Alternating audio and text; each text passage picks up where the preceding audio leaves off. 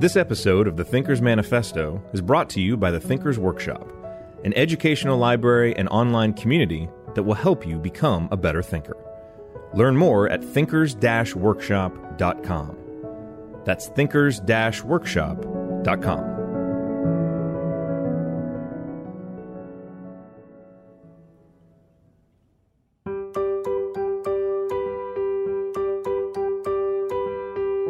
I'd like to share an old joke with you. One day, a salesman knocked on the door of a brand new house. A lady answered the door. "Ma'am," the salesman announced, "I am here to sell you the latest invention in vacuums. This is the greatest vacuum you will ever own, and I can prove it." Just then, the salesman dumped a vile and smelly concoction of garbage on the floor.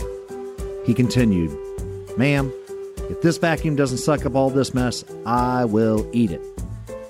The lady smiled and replied, "Well, I hope you brought a spoon, because the electricity for our new house hasn't been turned on."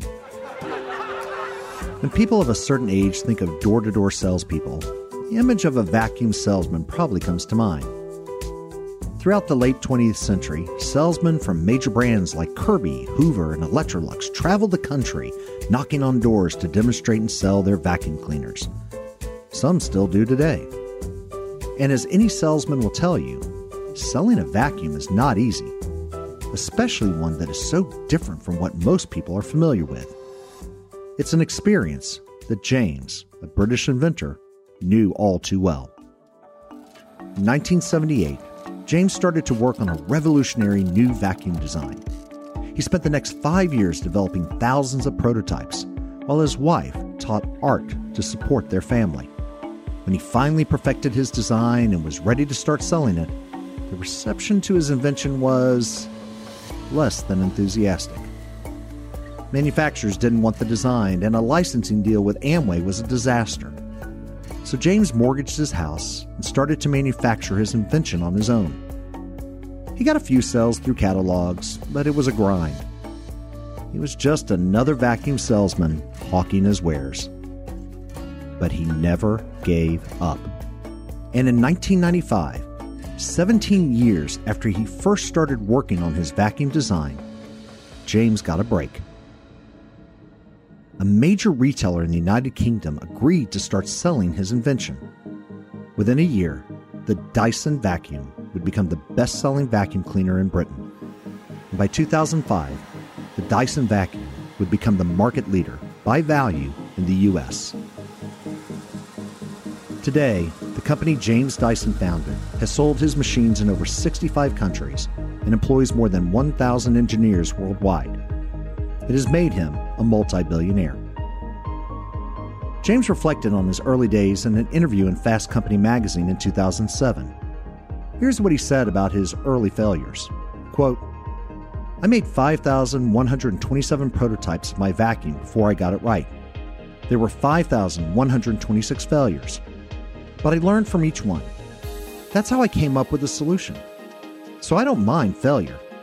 I've always thought that school children should be marked by the number of failures they've had. The child who tries strange things and experiences lots of failures to get there is probably more creative." End quote. How do you view your failures? And more importantly, what does it take for you to keep going so that you can overcome failure and turn your idea into a success?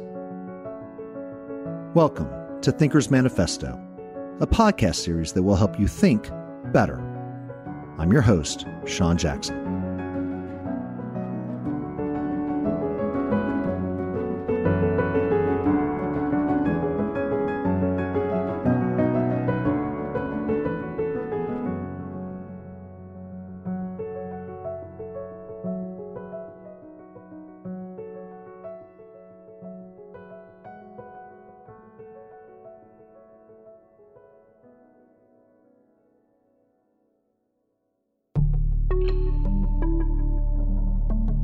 Most successful people have a failure story they like to share. They can talk poetically about the struggles they encountered and how they overcame them.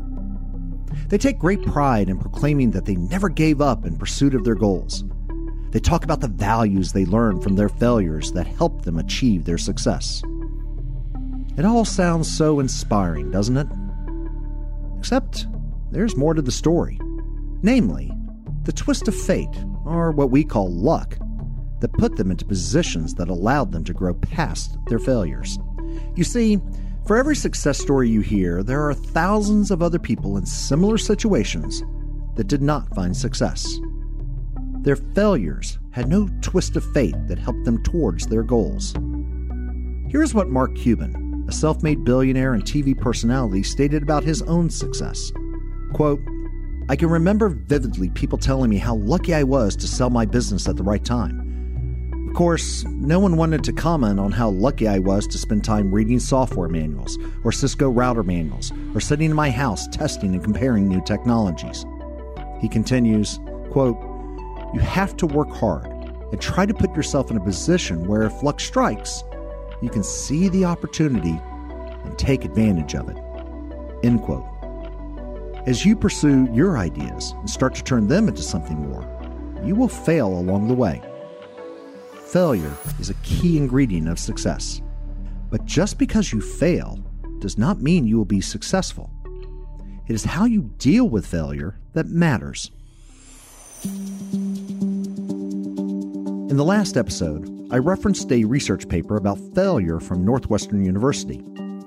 In it, the authors reviewed hundreds of thousands of scientific grant applications, venture investments, and terrorist attacks to see if they could find a statistical model to predict success and failure. And there was one key observation they found about the characteristics of those who succeeded versus those who failed. Dashun Wang, the head of the study, explained this observation in an article in Fast Company. Quote, "If we look at the human dynamic, there are two basic ways of thinking about why you fail: a chance model and a learning model. We quickly realize that these simple models don't offer the answer. It turns out to be a very complex prediction." End quote. What he and his researchers discovered was that success came from incorporating what is learned from failure and failing again, over and over and over, and doing so quickly.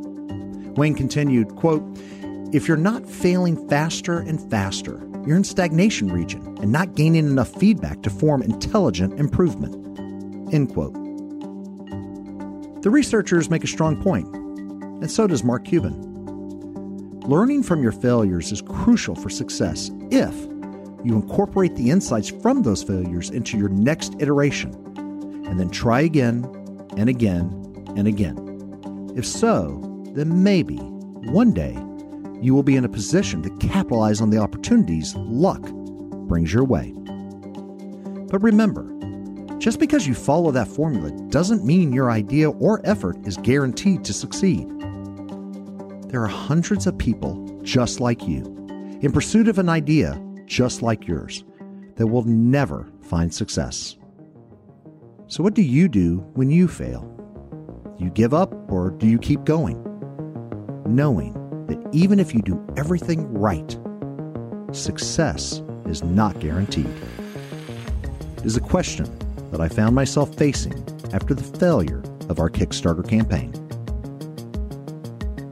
Episode 11, Learning from Failure.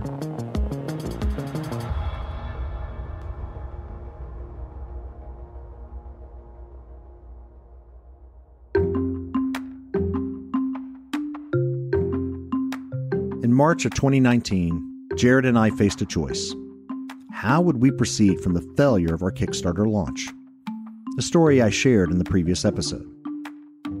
What would we do next? Would we give up?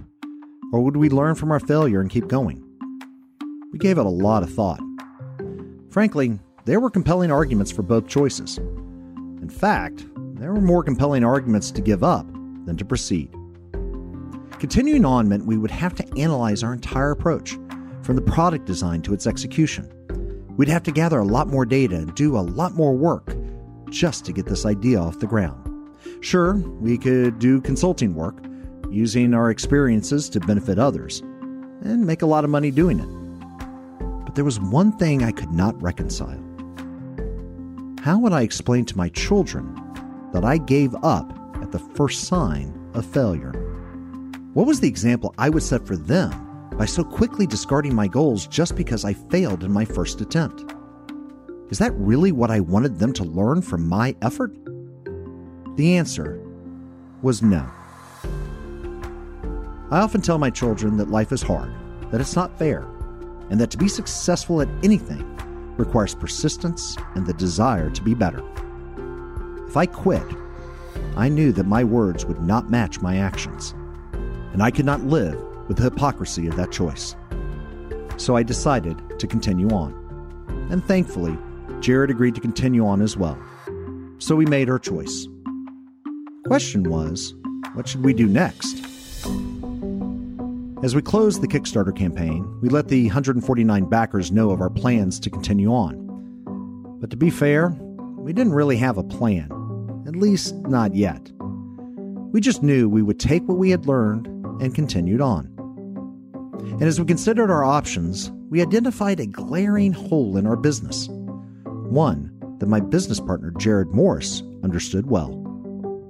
I mean, look, we hadn't even built authority yet. We hadn't built trust with our target audience. We had this great notebook and app, and we knew how well it would work, but we were expecting people to take our word for it before they even knew who we were. You know, Sean and I both come from a content marketing background, and that's just not how online commerce works, at least not for any type of sustained success.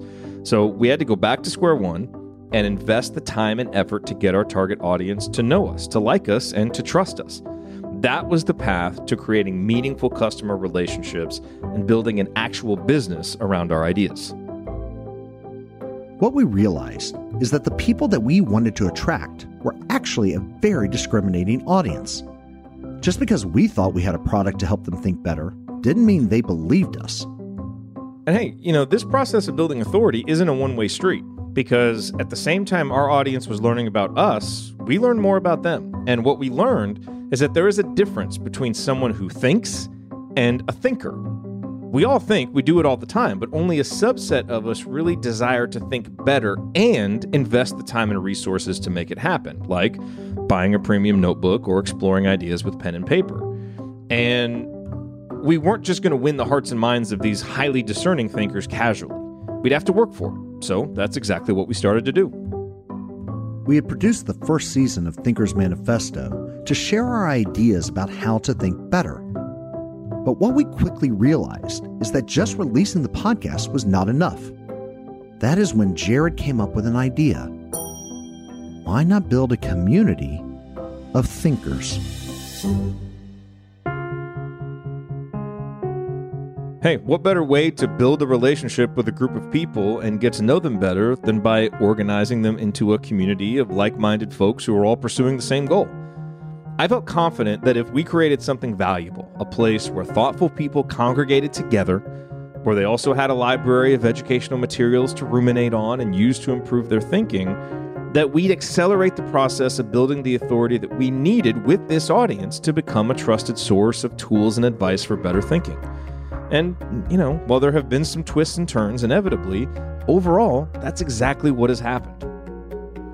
Given our successful experience in content marketing and building communities for our previous company, I immediately recognized the value in Jared's idea. Creating an online community is a powerful way to build an audience for a product or service. It also requires a lot of work. We spent that spring and summer writing and producing a series of videos we could post in our online community. We created workshops on how to deal with a crisis and developing skills and habits for better thinking, to name just a few. All of this effort so we could have something for our audience to consume and use to become better thinkers. And we felt the effort would pay off by creating the kind of trust we needed to ultimately convince these people to become our customers. And this wasn't the only thing we were working on. Based on input from our backers, we worked to redesign our notebook concept to lower the cost while simplifying the design. We also spent weeks considering the Thinkers app, mapping out the future of our technology stack while knowing that our first version was just the beginning of a new type of technology we wanted to create. Finally, by the early fall of 2019, we were ready. Our notebook order was delivered by the manufacturer. Our first version of the app was completed, and our online community, the Thinkers Workshop, was open. We were ready to put our effort out once again into the market, knowing that we had a lot more failures ahead. In the next episode of Thinkers Manifesto, we'll talk about the power of the pivot and why having a strong relationship with a segment of your target market gives you the best chance of pivoting in the right direction. I hope you will listen in.